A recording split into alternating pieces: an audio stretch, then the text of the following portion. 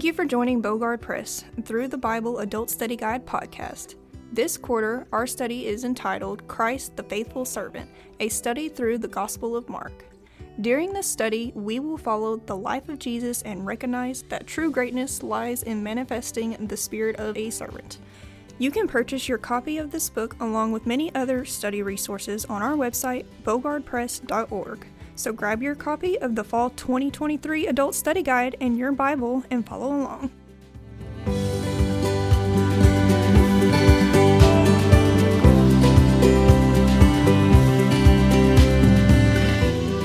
Today's lesson for October 15, 2023 is entitled, The Prominence of God's Servant. It comes from Mark chapter 9, verses 17 through 29. The key verse, And he sat down and called the 12, and saith unto them, If any man desires to be first, the same shall be last of all, and servant of all. Mark chapter 9, verse 35. The application, the student will recognize that Christ is exalted above all others, whether prophet, priest, or preacher. Therefore, the student should exalt Christ in his life above all others. Seeking the context. Mark 9 opens with the magnificent transfiguration of our Lord Jesus Christ. Only Peter, James, and John were allowed to go with Jesus to witness it. We might wonder why, but the Lord had his reasons. Not everyone received the same blessings, and indeed, this is quite a blessing for these three. While praying on top of the mountain, Jesus removed his human form to display his full glory as God the Son. This was the divine glory he had in eternity past, prior to becoming flesh, and once again assuming after his resurrection. The Transfiguration helps us understand the full glory of Jesus, and that he is not just a man, but the God-man. Moses and Elijah, who were with Jesus, were also in glorious bodies, which shows that all believers will receive glorified bodies like Jesus in the resurrection. Luke chapter 9 and verse 30. In the resurrection, we will be like Jesus and shall share in his glory. Romans chapter 8 and verse 17. Luke told us that Moses and Elijah were talking with Jesus about his decease, which actually means departure or exodus, which he was about to accomplish in Jerusalem. Luke chapter 9 and verse 31. No doubt, this references Jesus' crucifixion. Unsure of what to do, but thinking they needed to do something, Peter suggested they build 3 tabernacles in honor of Moses, Elijah, and Jesus. He received no response from Jesus, but he did receive a message from the Heavenly Father. This is my beloved Son. Hear him. Mark chapter 9 and verse 7. The Father was telling Peter and us to talk less and listen more, especially to what his Son said.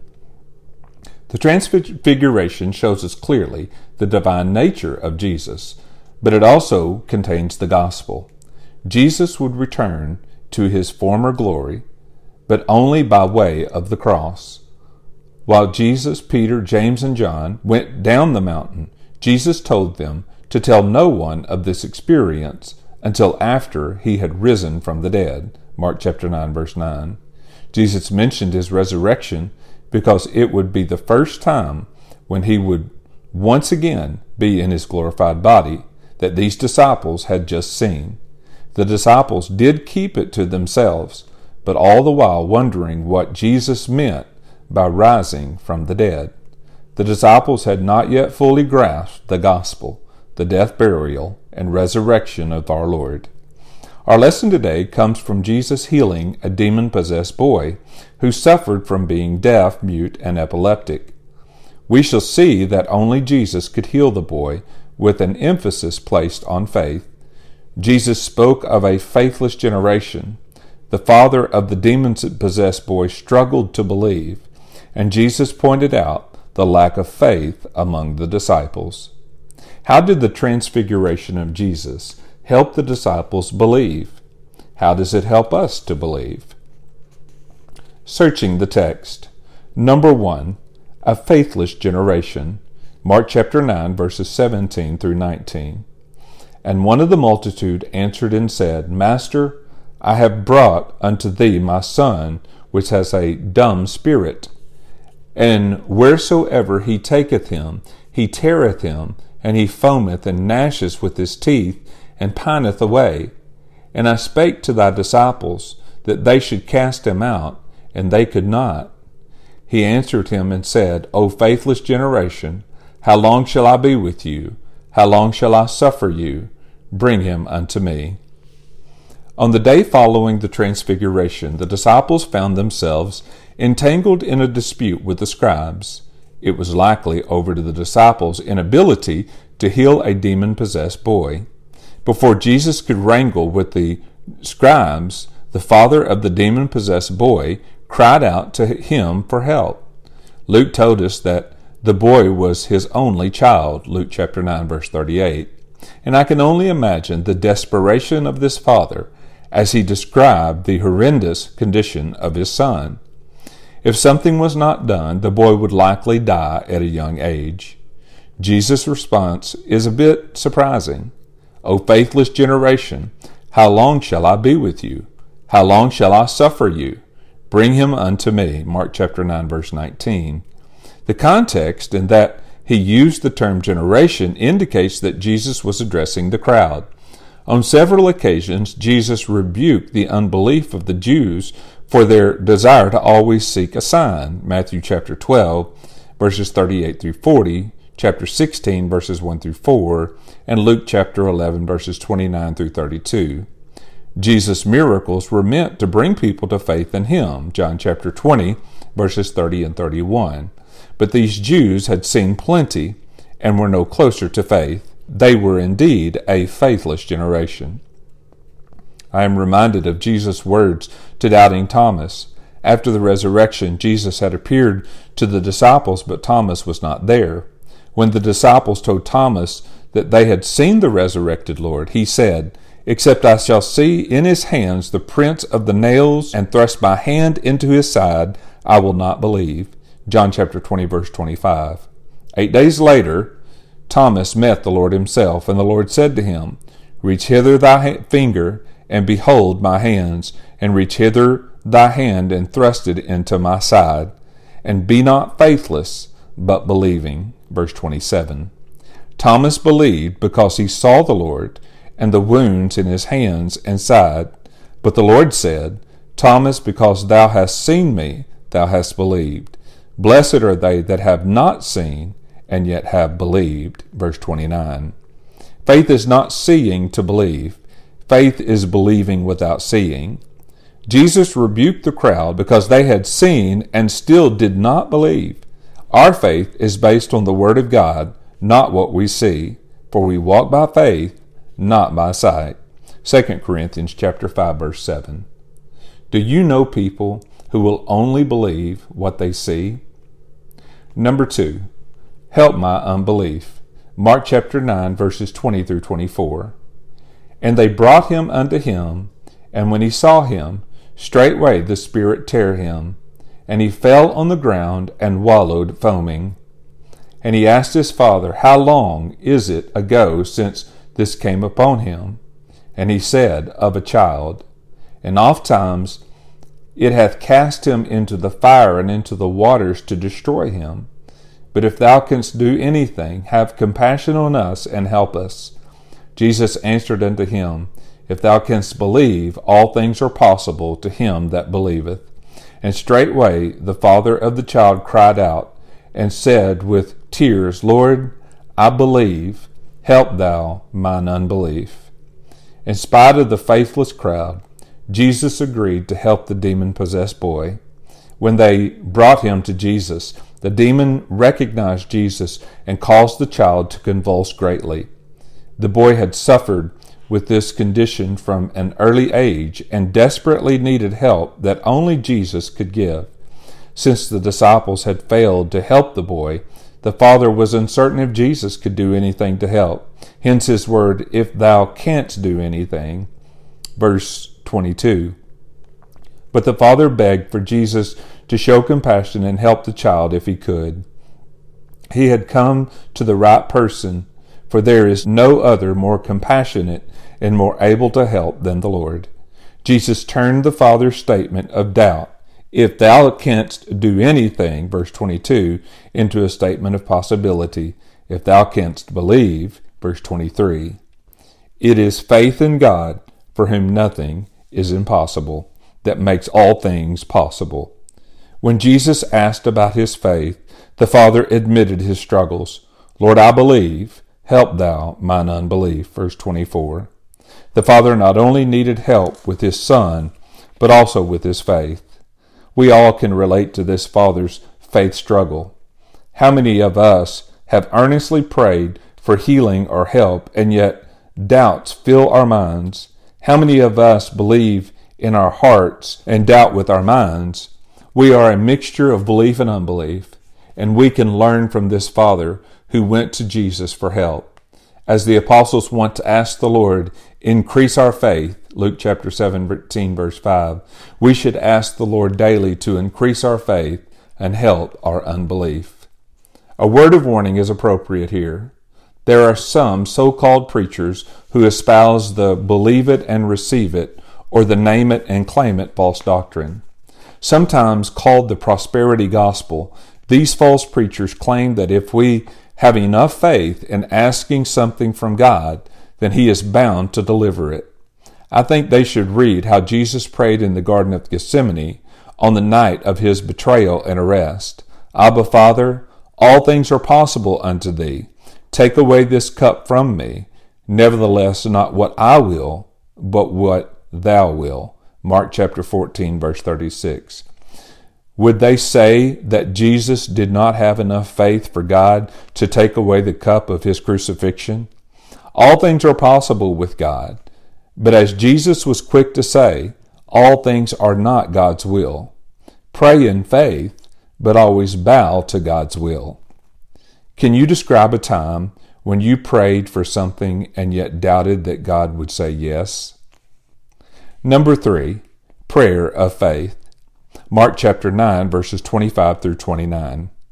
When Jesus saw that the people came running together, He rebuked the foul spirit, saying unto him, Thou dumb and deaf spirit, I charge thee, come out of him, and enter no more into him. And the spirit cried and rent him sore, and came out of him, and he was as one dead, insomuch that many said, He is dead. But Jesus took him by the hand, and lifted him up, and he arose. And when he was come into the house, his disciples asked him privately, Why could not we cast him out? And he said unto them, This kind can come forth by nothing but by prayer and fasting. Even though this man struggled to believe, Jesus provided healing for his demon-possessed son. Jesus' healing power was not dependent on the Father's faith. Jesus was simply encouraging the man to believe. As important as the healing of his son was, this man's eternal destiny was more important. Jesus encouraged the man to believe so he would be saved. Jesus once again demonstrated His power over the demonic world and delivered the son from the demon's torture. The demon's exit shook the boy so violently that he seemed to have died in the process. Whether he died or not is uncertain, but when Jesus took the boy by the hand, he arose completely well. I can only imagine the elation of the father when he saw his son completely healed, though the Bible does not say. I want to think this man and his son became believers in Jesus Christ and faithfully served Him throughout their lives. One final issue of faith involved the disciples who asked why they could not cast out the demon. Jesus said it was an issue of prayer and fasting, verses 28 and 29. Matthew gave Jesus' complete answer, and Jesus said to them, Because of your unbelief, for verily I say unto you, if you had faith as a grain of a mustard seed, ye shall say unto this mountain, Remove hence to yonder place, and it shall remove, and nothing shall be impossible unto you. Howbeit this kind goeth not out but by prayer and fasting. Matthew chapter 17, verses 20 and 21. Previously, when Jesus sent the apostles out in pairs, they cast out many demons. Mark chapter 6, verse 13. Why could they not do so on this occasion? The disciples had not acted in faith, depended on their own ability, and did not seek God in their efforts. Therefore, they could not cast out the demon. The phrase prayer and fasting expresses more of a mindset of dependence on and commitment to the Lord than a long season of prayer and fasting.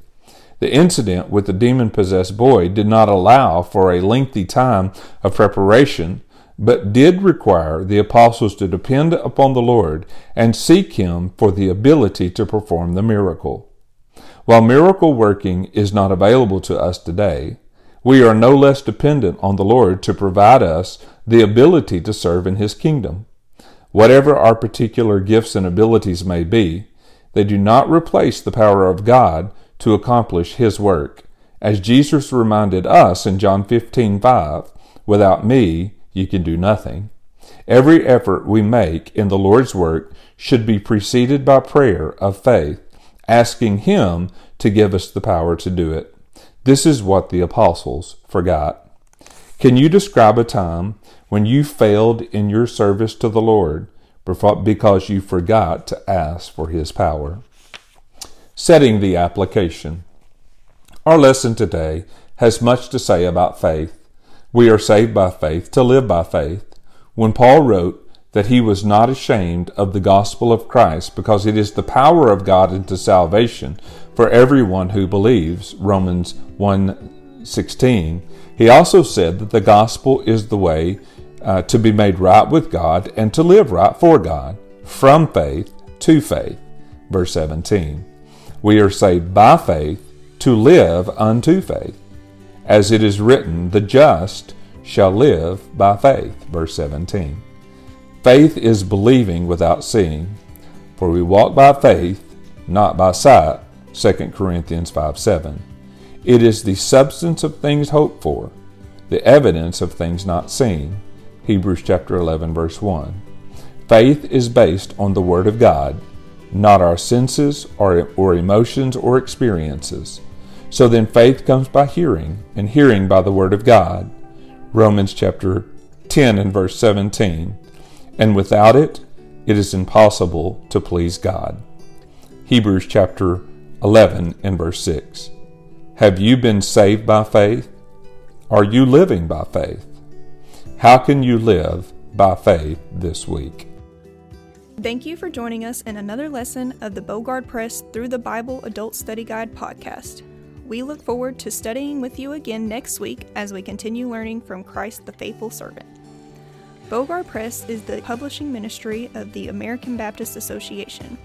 We exist to equip churches with the resources they need to carry out the Great Commission.